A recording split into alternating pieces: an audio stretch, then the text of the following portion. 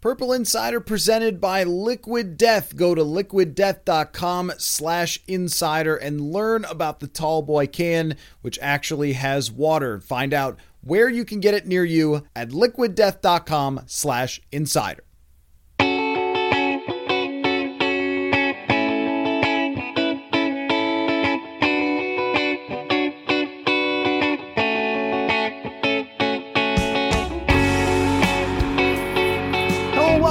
Another episode of Purple Insider. Matthew Collar here, and joining me is Eric Eager, who has now left Pro Football Focus to join Sumer Sports to take over the National Football League and its analytics. Eric, I'm very happy for you with this move from PFF to Sumer Sports, and I'm listening to your new show that you are doing with Thomas Dimitrov, former NFL general manager. But I have to say, and this is with respect to Ben Brown and Brad Spielberger, guys that have come on the show, and I love them, the forecast will never be the same without you and George together. So I'm happy for you, but I'm also a little sad because that's my jogging show. So now I'm having to split. It's like when your parents break up or something. Well, and honestly, that's like how, and I don't know if George will listen to this, but it sort of is how it felt. It was sort of like a breakup. You're both graduating, going to college or something like that in different towns, and it just wasn't going to work. And I know we did a few shows after I announced, and we did our final show, and I gotta say, I cried enough at the end of that show where I was dead ass supposed to go on the show that I do with Soren Petro, the Red, Gold, and Bold show with him, me, and Jeff Jadia. And I'm like, guys, I got to be 10 minutes late here. I'm trying. I'm trying to get around this. But it certainly, it was 4.5 years and one Vikings playoff appearance. But I really enjoyed that show. And I'm really enjoying getting to learn from Thomas and learn from some really sharp people who have both worked in the league, who have worked outside the league as consultants with Sumer. That was one of the reasons I really like Sumer. The idea of Sumer Sports was, everybody that, at PFF, Timo Risky was a genius in my estimation. Ben Brown was fantastic. Brad Spielberger is amazing, as your listeners know. It was good to, go to another group that had, fantastic talent and working on very interesting problems. Right. So you're creating this podcast that people can listen to, the Sumer Sports Show. It's SUMER. And also working on the other side, which is building products for teams and things like that, which I won't ask you to go deep into, but it's a very cool advancement of your career. Happy to hear it. But now we need to talk about the Minnesota Vikings, who are 5-1. You started this off taking a jab how they've missed the playoffs, but now it's all actually going to take work for them to miss the playoffs after they've started 5-1. I think we need to just begin with the broad discussion, and maybe you could tell me kind of how we should look at this from a numbers perspective. When you start off a season this hot, it's almost hard to let it slip through your fingers, which I know Vikings fans are going oh, is that a dare? Because this team has before. But the landscape of the league is what I really want to focus on here with you. What is going on with this league? Just today, as we record this, Arizona lost their guard and they lost their starting wide receiver. Carson Wentz gets hurt for Washington. And oh, look, those are the Vikings' next two opponents. I looked at the PFF passing grades and went down the list. They are the lowest I've ever seen outside of the top three. You have Jalen Hurts is playing fantastic football. Josh Allen is just like John Elway out there. And of course, Patrick Mahomes, and those guys are at the top. And then it's everybody else looks like Daniel Jones and is comparable to him. Kirk is ranked 6th, and this is by far the worst he's played as a Minnesota Viking quarterback. So your thoughts? Yeah, for sure. And I growing up in Minnesota, I remember them starting 5-1 in 2004, finishing 3-7 and going 8-8, and then beating Green Bay in the playoffs. Sort of knowing how this can go. The prior year to that, Mike Tice started 6-0, finished 3-7 again, missed the playoffs. And then, your first year covering the team in 16, they started off 5-0 miss the playoffs. So, they certainly can happen. But, I was just looking at the PFF simulation, the one that myself and Timo Riske built, and they have the Vikings not only with a 76% chance to make the playoffs, but it was 76% to win the division, right? So, that bodes well for Minnesota. Green Bay playing horribly, to your point, right? Like, there was a lot of stuff that happened this offseason. And, when I think back to the Kwesi Adofo-Mensah hire, the Kevin O'Connell hire, and, we kind of looked at that, and, it was obviously cool for somebody like me, for somebody like Kwesi to get a job like that.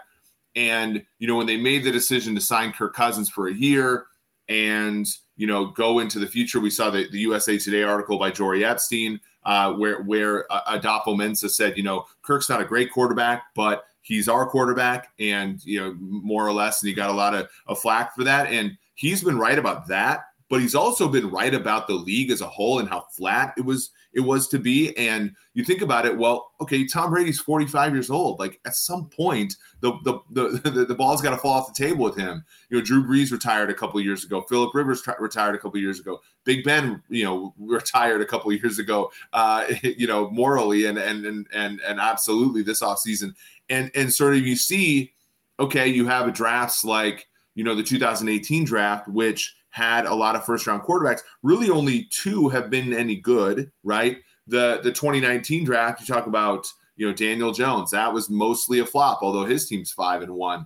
Kyler Murray got a contract extension, but he's not one of those like Josh Allen, Patrick Mahomes guys. And so you go through the list and you're like, well, where's the next quarterbacks coming up? And you also saw what I thought to be a great sort of repositioning of teams, right? So A.J. Brown goes from Tennessee, where he's a huge surplus to Ryan Tannehill, let's be honest, an overpaid quarterback, the same way that Kirk Cousins is an overpaid quarterback. But when you have, much like the Vikings do, a wide receiver who's transcendent, making, first round pick money, you can make it work, right? And then, he's up for a contract. So then he goes to Philly to play with a guy who's a $1 million quarterback. Well, now Ryan Tannehill, what's he's going to do with his hands at this point, right? And you look at Aaron Rodgers, you had him and Devontae Adams. Devontae Adams goes to Vegas and plays with Derek Carr. Well, Derek Carr's not good enough to fully be a Super Bowl team, even when he has Adams. So there's a great sort of regression there, but then there's regression in Green Bay, because as we saw with the Vikings in week 1, who's he going to throw to, and so, other than, Allen, who I think we all agree, if you took Stephon Diggs away, he'd still be good.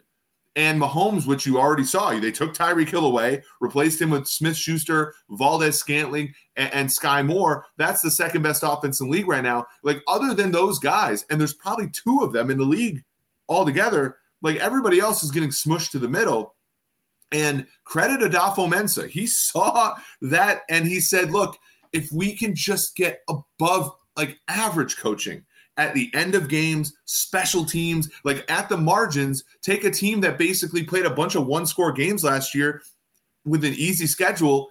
And look, I think 5-1 is well beyond how they've played, but 5-1 was within the realm of possibility. And in fact, if they had gotten unlucky, let's say lost to Detroit and lost to, one of the two, New Orleans, or Chicago, even if they were 3-3 right now, I think they'd be in a much better position than they had been the previous 2 seasons. So credit to them for understanding the landscape of the league, and which is bad, like unequivocally bad. This landscape of the league is bad, and it's going to make for an interesting second half. It's crazy because I think the fully healthy roster last year is better than this fully healthy roster. And I think that compared to 2018 or 2019, I don't even think it's close. I think those teams are much better than what they are running out right now. But you look at last year's schedule, and it was actually pretty hard.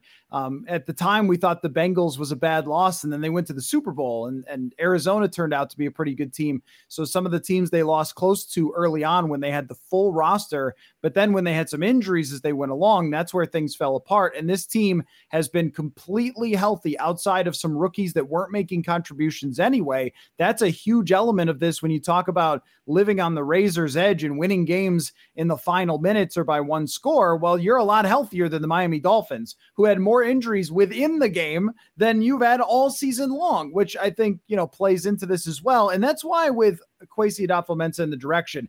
And by the way, the owners even said they were the ones that set the direction. So I'm not sure I want to go like all in saying this GM brilliantly saw this coming. I think that was the owner's edict from the very beginning, and then he followed it. And I'm not even sure that they followed it in the best way they could have, because when you look at some of the short-term plays, okay, Zadarius Smith was a good one. That is a multi-year contract, so it's a little bit more extended out.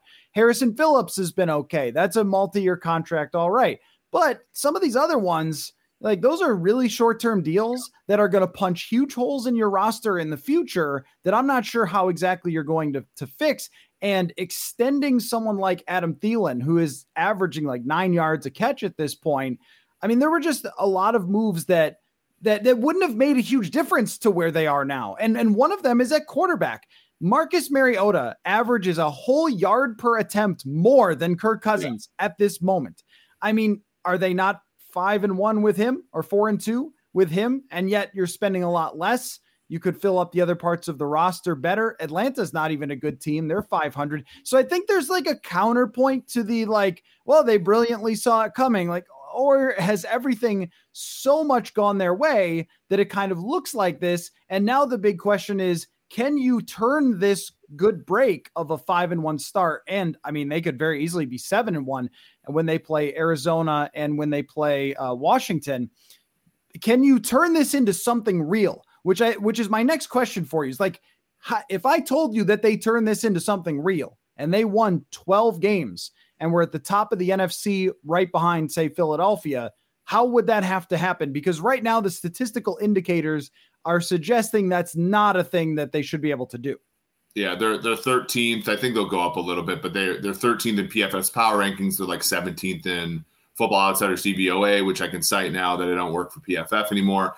And the market ratings have, Ben Baldwin's market ratings have them right around, middle 10th, right? 10th to 12th or so. But that's again, because not a lot of teams in the NFL, the funny thing is relative, like you said, even relative to the last 2 years, the big difference is the quarterback play is worse, much worse. And in fact, the last time you and I were on the show together, I said they could perform better and Cousins could have worse statistics. And part of me is thinking to myself, it's these two things have been roughly similar the last 2 years, except when you play better teams, you have to it forces the quarterback to be aggressive at the end of the games when they're behind. And that's where he piles up some of his statistics. Now, it's not meaningless, right? Because he does, in many cases, bring the team back and take a lead. And he's done that this year against New Orleans. He's done that this year against Chicago. He did that, he's done that before. And he actually had some big throws the other day. But within that, all the 3 and outs, those have been there for a couple of years now. It's just that when they're a combination, and I'm going to heavily lean towards when it's a combination of playing bad teams with backup quarterbacks, you never get to see the one drive a game that takes Kirk Cousins from 6.5 yards per pass attempt to 7.5 yards per pass attempt, because they don't have to. They're ahead in these games, so you never see, Kirk Cousins, 1, 2, 3, throw a deep ball to Justin Jefferson. You can, as an observer, decide which division of credit you want there. I'm going to go more on Jefferson than Cousins, but that part is censored out of his data this year because they're ahead because they're playing worse teams. The defense is 21st in Football Outsiders DVOA. You are seeing good pressure numbers, but you also are seeing significant chunk plays. You look at that Chicago team, and that's a team that scored 7 points on Sunday or at home on Thursday night against a bad Washington team that put up good numbers against you. And if Cam Dantzler doesn't make an incredible individual play, you might lose that game. So to answer your question, it's so weird because this 5-1 team needs to turn it around to actually be good. Now, the benefit is we've seen this team turn it around before in the middle of the season. We saw it in 2020. They started 1-5. They got to 6-6. Last season, they started 1-3. They got to 500 a few times. They have been able to turn it around. The two things I want to say is stacking up 5 wins in the first 6 games is not insignificant, because If you turn it around, you're going to be adding to those 5 wins, which means you're going to get playoff seeding that you're going to want. You're going to get home games in January, and that's wonderful. The question is like, we've also seen the same thing happen. They start out slowly, they turn it around in the middle of the year, and then they don't figure it out in the end of the season. And then if that happens this year, they're very likely going to be a playoff team that goes into, much like 2019, goes into the playoffs a little bit weaker than we all expected. I think, for example, the 2019 season, that team in the middle of the year was as good as it ever was that year. And I do know they beat New Orleans, but when they went to San Francisco, they were truly outclassed by a 49ers team that made the Super Bowl. So I guess my worry is, okay, let's say that happens. So let's say they figure it out here. They win games they're supposed to win. They trail off a little bit at the end because their quarterback looks a little older this year, and he does look a little weaker throwing the football. Adam Thielen, as we predicted, is pretty much washed at this point. KJ Osborne has not taken the next step. Dalvin Cook is famine, feast, and as the end of the season goes, those feasts might go away. Offensive line has been shaky. The rookies are not going to offer anything this year. Let's say Tampa, Green Bay, LA, and Philly. Philly's already good, but let's say those teams all figure it out. Are the Vikings a favorite in the playoffs? I would say no. But I do think I do think that the answer is they can be a for real team. But I think the most likely outcome is they're going to go into the playoffs with a pretty damn good record. And we're going to be surprised that they're not even favored by that much in those games. And we're also going to be surprised. Like we might also see an upset by a team that just comes in with a much better quarterback, because that's the recipe in the playoffs. And unfortunately right now, I think most Vikings fans, even the most ardent Kirk Cousins supporters, don't think that he's got it right now. Yeah, the thing for me that I kind of am swinging back and forth on is we have certainly seen sections of seasons from Kirk Cousins where he averaged 6 yards a pass and where he had an 80-something quarterback rating and didn't grade particularly well by PFF. Heck, the end of last season. And this is where I can run this right now if my computer won't melt while I'm trying to do this.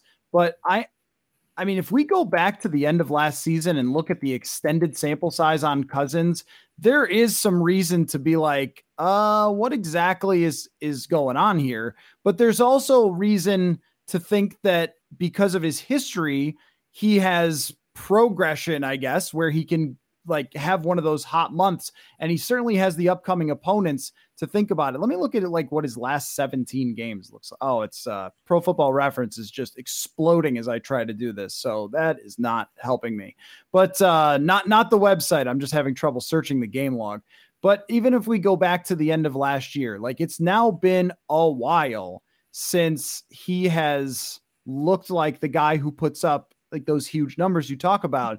And he had like a 70-yard game that they won against Chicago last year, had a game against Los Angeles that was a major struggle. That was mostly Dalvin Cook. And right. And it's tough because the questions that I have are when's the cavalry coming, right? In 2020, you had no Justin Jefferson in the first 2 games, and Kirk looked horrendous. You put Jefferson in against Tennessee, he was amazing, and you sort of had this buoying stage where once the defense, started playing weaker offenses, you saw how this team could win football games. Last year it was Christian Darrisaw. Christian Darrisaw came in the middle of the season, started protecting the passer a lot better than Rashad Hill did, and we saw great things. I think that the hard realization right now for Vikings fans is barring a trade, and I don't think Adolfo Mensa is the kind of general manager who is going to like shove the chip. I know the ownership gave him the edict. I also think it's good. It was good on him to sort of, I think it's going to generate a lot of goodwill this year for him. So I think it was still smart. But I also think that the test for him is going to say, okay, how do you view this season in the landscape of reality? And if he goes and blows draft capital on some players to try to get this team into the Super Bowl, I think we have our answer. I think if he doesn't, I think we also have an answer, and it's a good one, in that he understands where this team sits. Are they going to win a Super Bowl game against Buffalo? No, there's no way. I do not see them beating Josh Allen in a game. Kansas City, a little bit weaker, but I still don't think the Vikings have a chance in that game. So, what are you really doing here? I think barring a trade, this is as good as personnel as this team's going to get, right? And there's no one walking through that door the way they did in 2021 when it was Darrisaw. It was a little bit of evolution in the offensive line, and Dalvin Cook getting a little healthier. And then in 20, it was Justin Jefferson turning into the best wide receiver in football. Like there's nothing here. Like, do they play Kene Nwangu? He hasn't had a carry this year. Like, there's no one sitting on the bench anywhere that's going to make this team better. This is who they are. So I guess my issue with them getting better is going to be, where is it going to come from? Thielen, I just think, is on a downward trajectory. Cook is just on a downward trajectory. Maybe Irv Smith gives them something, but I don't think that's, Justin Jefferson is already amazing. It's as good as it's going to get for Jefferson in this team. And of course, offensive line has been healthy throughout the whole year. If you sustain an injury or two there, only God knows what will happen then. So I think that that's the worry, is like you much like 2017, just have to hope that the team stays healthy for the majority of the season. And that's the tricky part for the Vikings here is health, because every other team in large part is struggling because they've lacked that. Folks, those who know me well are aware that I'm not a big drinker, but when my neighbors recently dropped by, they were surprised to see a bunch of tall boy cans laying around. No, I didn't change my life choices. Those cans were Liquid Death water. In particular, I've become a big fan of the sparkling lime flavor. As you know, I'm a big soda guy, but I'm starting to think that water might be a little better choice for the health side. Speaking of which, it's ironic that it's better for you and it's called Liquid Death. But Liquid Death is trying to murder your thirst and plastic bottles. Aluminum is simply better for the environment because a large portion of plastic that you try to recycle just ends up as garbage because it is not profitable to recycle. So Liquid Death puts its money where its mouth is and donates 10% of their profits to killing plastic. So give Liquid Death a try if you're not a drinker, but you want to fit in social situations. Bring a Liquid Death can of water with you. Pick it up at Target, Hy-Vee, Whole Foods, or go to liquiddeath.com/insider. That's liquiddeath.com/insider, and use their store locator. So I got it to work. Last 10 games for Cousins. Now, so he had, when they lost to Detroit, he had a big statistical game that day in the Detroit loss. After that, though, was the Pittsburgh game, and that's when everything looked weird. But that's also when Thielen got hurt and has never been the same. And he limps every game now, and I think that might be playing into the explosiveness where the separation down the field just isn't the same. So Thielen went down in that Detroit game and didn't play against Pittsburgh and so forth. And so in the last 10 games, Cousins has an 89.4 quarterback rating and averages 6.91 yards per pass attempt. Those are numbers that you would expect if you had to start like an average backup quarterback for 10 games. He's got 17 touchdowns, 9 picks, 237 yards passing per game. Like, those are not star quarterback numbers at all. And I think that if you're asking where it can get better is if those numbers get better, if they start to come back around, because I did a statistical bad and I did the arbitrary endpoint, but I also did when you don't have two receivers. And this is something that you have really looked into in the past, is when you rely on one guy all the time, that there's answers for that. And the other day when Justin Jefferson has 107 yards and they finish with like 178 passing, that is just not a recipe to beat anyone. So I think that where it really comes, first of all, I'm not going to do I told you so because I feel bad that Lewis Cine got hurt. But if Jameson Williams was coming off the IR right now, boy, that'd be exciting. Anyway, I don't have anything like against or if they had, I mean, the honest to God's truth, and we hate to relitigate this, but like Zadarius Smith is probably the most expensive and best free agent signing the Vikings have made in the Kirk Cousins era. Second, by the way, or depending upon how you do the contracts, Dalvin Tomlinson, who's also played wonderful football, to Rick Spielman's credit, honestly, last year. But like, you just didn't have the money to go out there and get a DJ Chark or a Christian Kirk or, somebody. And again, like, these guys aren't difference makers in a vacuum, but my research in 2021, looked at, secondary receivers. And, an offense goes, the EPA for an offense goes as the second and third receivers go. And in fact, in playoff games, which means you're playing teams that are healthy, you're playing teams that have the personnel to beat you, right? And it's why Green Bay has struggled, because in 14 games a year, you're playing teams like the Lions and the Vikings, and you can just throw at Adams all game, right?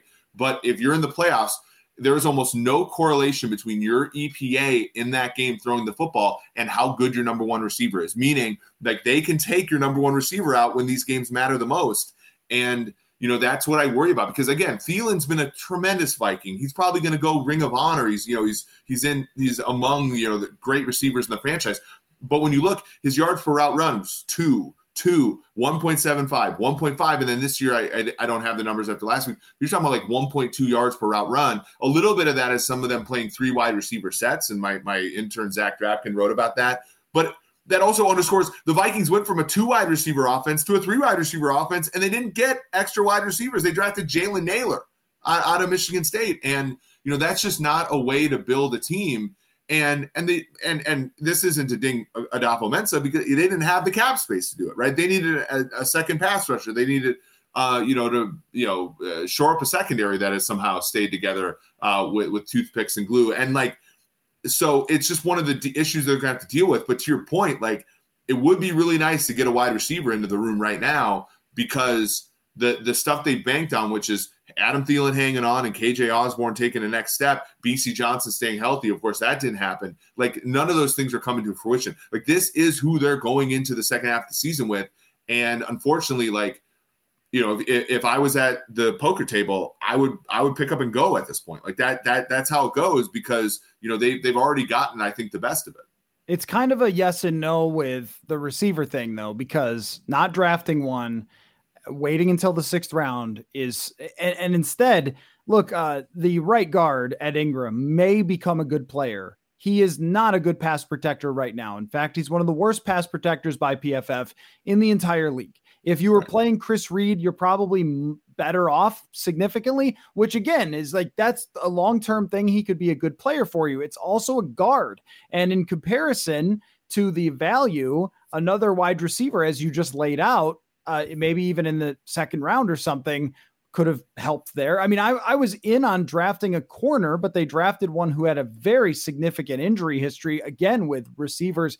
They've just ignored receivers in the draft outside of Justin Jefferson for many years now, and thought, no, we'll just keep drafting him in the back end. And Osborne is nice, but the ceiling there is not as high as it is for someone in the 1st round. Not only that, they also spent money on someone like Jordan Hicks, who, again, I really respect him as a veteran player, and he's kind of solid, but then you draft a 3rd round linebacker who's not playing or is barely playing. Where did that money go? And then it's, a defensive tackle, Harrison Phillips, who I think has been solid against the run, but where did that money go? As opposed to what was going to drive you as a successful team, which is really your passing game. So now we've reached a point where it's that's the relitigation of the offseason, and a little bit of, and I'm sorry to do it, but a little bit of I told you so, with the you definitely needed another wide receiver here. You don't have one. So for me, it's entirely, how do you get KJ Osborne the ball more often? Because he's not going to line up on the outside and roast dudes. It's just not, he's not Jefferson. He's not Thielen, but I also think he's much better than what we've seen so far. And this is where it ties in to Kevin O'Connell. This is a real test. In fact, this is maybe a harder test than if you had started off mediocre and everyone was like, I don't know, that's just who they are. 5-1. Now you're expected to be good. And now you have to fix these things to maintain the good. So I think this is a really great first test for someone who I think has really done a lot of the things that he promised to do, which if you've seen some of the other coaches around the league, doesn't always happen. So I'm very impressed with a lot of things, but this, I think, is his first huge test as a head coach. How do you keep this going when there's a lot of things that I think need to be a little better if you're going to make it a 12-win season? Yeah, my co-host on the Kansas City Chiefs podcast, the Red, Gold, and Bold Show, Soren Petro, he said, it's why the loser in a rematch has a little bit of advantage, because the winner, if they change their game plan, people are going to say, well, why the hell did you go away from what worked? I think that's what O'Connell has the issue with. I do think, and this is a credit to you, I think as the best, Vikings content creator out there. I think most Vikings fans look at this team and they're like, it's not a very good team, right? Like I'm fairly sure that unless you're going to some of the scammy sites and stuff like that, like they know, right? Like, and I want to say, and this is back to the Adofo-Mensah bit as well, is maybe maybe their plan was not to win this year, or if they won, it was going to be, and how I say it, on accident, right? And so maybe when we say, well, why didn't they get a number 2 receiver? Why didn't they do this? Why didn't they do that? It's like, well, they couldn't do everything, right? So they felt like they did the best thing they could for the future, which is to get a bunch of secondary players in there, try to develop them. They're thinner there, frankly, than they are at wide receiver, which is hard to do. And just say, if Adam Thielen doesn't turn out, if KJ Osborne doesn't turn out, you charge it to the game, you move on to 2023, and we weren't that good anyway, and we didn't have the resource to be that good, right? So that's a little bit of a point I want to make on like what they could have done. Maybe that was their thought process.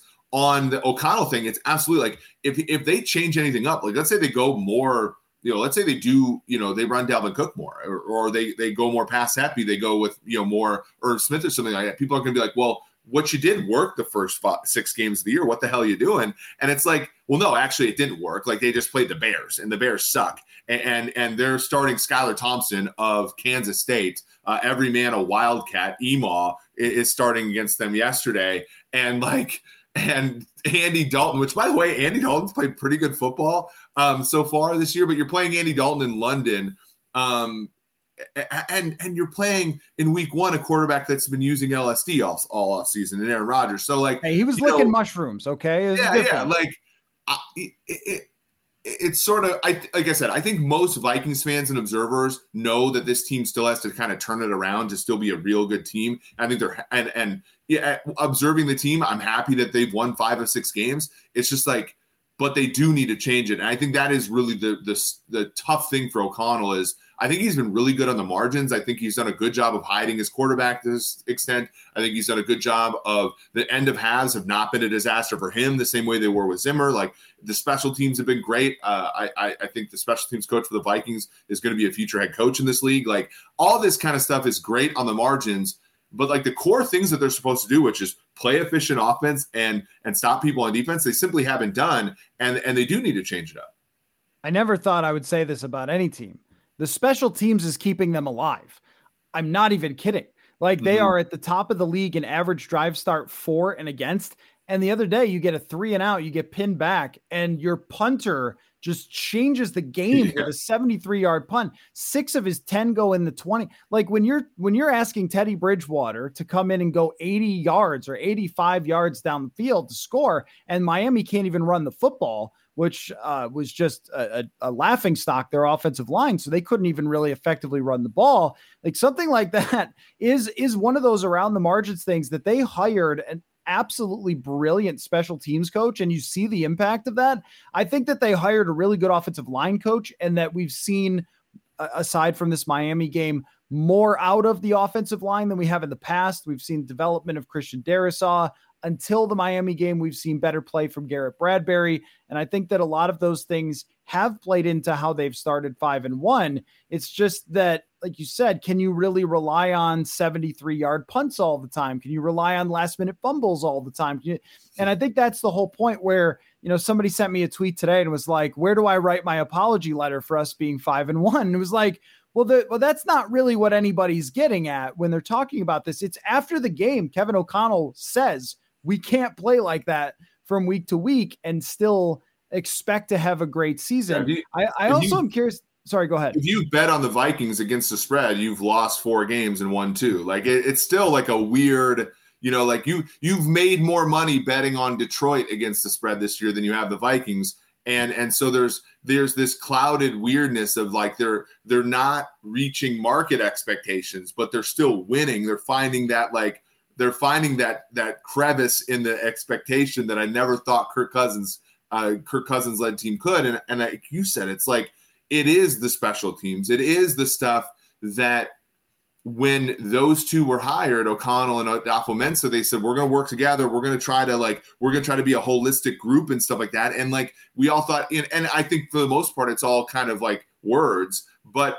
having a special teams that is not a disaster and understanding to take 40 seconds off the clock at the end of the first half, as opposed to letting Jesus take the wheel with timeouts. Like, you will, like, that is those scores matter and those yards matter, and they're being helped out there in that regard. But I don't think anybody has to apologize if they doubted the Vikings. Like, this is not a team that is necessarily good. They just won games. Well, and I think that the person's point was like, do I have to apologize for being excited about them? And I think the answer is no. Like, of course you don't have to apologize for being excited about 5-1, because it sets you up to be better, to make corrections. And of course, the schedule is still not super scary the rest of the way. And I think in the long term, what it does is it allows for certain things to happen sort of naturally, which is you have a good season here, but Cousins doesn't have the numbers that he did before. And you start to look toward the future and say, well, we've got a lot of bones of something for the future with Justin Jefferson, of course, starting out there, and draft picks that you made for the secondary that you're hoping will eventually come to fruition. But the emergence of some players like Cam Dantzler, Cam Bynum, guys who can be on rookie contracts and go into the future with you, guys like that. And you could say we could have a winning season, then draft a quarterback, play it out with Cousins through the next year where he's under contract, and turn it over to the next guy. And then have some of these players like Darisaw, whoever else that they've drafted recently on the offensive line, Cleveland and Bradbury and whatever, staying together for a long time. And you can sort of see it all kind of come together, like the lady with the numbers in the GIF there, right? So my question to you though is, and this is like mostly tongue in cheek, but a little bit of serious, should no one ever draft a quarterback again? Like, what is going on? I just was looking at these last 4 drafts. Like you said, Kyler Murray is struggling. Daniel Jones is bad. The rest of that draft class didn't work out. Joe Burrow is a megastar. So is Justin Herbert. Tua on the fence so far. Hurts might be a star. And everybody else, man, like Mac Jones might have lost his job to Bailey Zappi. You have Kenny Pickett that I don't know that he can play. Trevor Lawrence is sort of like sputtering around where he makes progress and then has a step back. And I mean, we've talked about like the draft a quarterback thing as a solution for the Vikings for a long time, but now I'm seeing like Mariota and Geno Smith and these other like, I'm mostly kidding, but I feel like the way that these draft classes have gone has got to be a little bit scary for teams. Yeah, I see. I disagree vehemently, and here's why. I don't like you when we look at what the goal is. It's to win, right? And in a league, and I agree that like the easiest path. We all watch the 425 game, Buffalo, Kansas City. That's the path. Find a guy who is, as the kids say, him, and nothing else matters. Mahomes is throwing to a guy named Sky Moore, right? Like, we have, that's the way to go about it. But everybody else lives in a different reality. And the hard part is if Geno Smith keeps playing this way, like he's not on team control. That dude's making $30 million next year, and then life gets really fair when you're paying Geno Smith $30 million, right? Just like it got fair for the Vikings when they paid Kirk Cousins that much money. So I look at a team like the Jets, for example, a team that my former podcast co-host derided significantly. Zach Wilson's not playing great football, but you know what? When you can sign Carl Lawson and when you can sign Laken Tomlinson and Dwayne Brown on a pinch, right? Like the Vikings could never sign Dwayne Brown with the quarterback contract they have, but the Jets can just write it off because they got a quarterback making hardly any money. Garrett Wilson, Elijah Moore, Corey Davis, a big free agent signing, old Vikings fan Tyler Conklin, tight end, to go along with CJ Uzomah from the Bengals, over and over. And you're like, why are the Jets good? It's like, my brother in Christ, they got every freaking player on the team. Like, and of course they're going to be good. And I think about this, like the Bears with Trubisky have made the playoffs more than the Vikings with Cousins have. Because again, when you got that quarterback, he doesn't even have to be good on a rookie deal. You can just shovel talent around him and it becomes a thing. Since 2012, every single Super Bowl except for one has included a quarterback on rookie deal money. And you look at the Eagles, is Jalen Hurts good? I don't know. And that's the beauty of it. I don't have to know because he's got A.J. Brown, Devontae Smith, Lane Johnson. They go and get Hassan Reddick back, former Temple guy to play defensive end. They got Chauncey Gardner-Johnson, James Bradbury. Like they just got players. And so if you can get Cousins off your books and you can get a rookie quarterback in there, and then you got Jefferson, which I've said this before, re-signing Jefferson is going to be harder than it sounds. You get Jefferson in there and you start to build this thing up. I think next year is going to be a little rougher of a year than people believe, but you got to draft a quarterback because the blueprint is there. And unfortunately, the seasons you're seeing out of Mariota, the season you're seeing out of Geno Smith, they're pop-up years. That they're transient. They just happen. And at least when you get a guy like Mac Jones going 10-7 for New England, you don't have to sign him to that big deal, right? When you get a quarterback on a rookie deal, you can see that success and not immediately have to pay for it the next year. If the Falcons decide to go with Mariota, they're going to have to pay him right now because he's not on team control. Same thing with Geno in Seattle. And so that is the way to build a roster, is to have that quarterback where the concerns about his money are fixed. And then you just, if he's good, you shovel talent around him. And if you're the Jets and if Darnold sucks, you just move on. And then, you try again with Zach Wilson, and you try again with the next quarterback. And if you hit on all those guys at once, then you're the Jets and you're walking into Lambeau Field and you're winning 27-10. And that's despite a quarterback who I will, as a Zach Wilson supporter early on, I will say has not played great. Yeah, I think that the advantage remains as large as it ever was, or as that we thought. But we've just seen so many of these go up in flames recently that it's really stood out. That when we were told certain draft classes were going to change the entire face of the NFL, it hasn't happened, which has opened the door to your Geno Smiths and your Marcus Mariotas and teams making desperate plays at quarterback, like trading for Matt Ryan, trading for Russell Wilson, because the quarterbacks were not there to draft or they didn't hit on them. If Denver hits on Drew Lock, then they'd be talking about doing this same thing. But instead he was a miss and Jalen Hurts was the hit. So Philadelphia gets to be the genius and Denver gets to be the fools, right? Because they made a desperate play for an older veteran quarterback who, by the way, doesn't run anymore. And, if this is his breakout game before we're recording this before Monday Night Football. So then sorry, no apologies to Russell Wilson. It's still not a great move to take a risk on a quarterback who's the same age as when Donovan McNabb completely fell apart. But to your point, if we're trying to lay out the Vikings timeline, this is why it's so important that you take full advantage. And I mean, home playoff games, division championship, everything you can to win this year.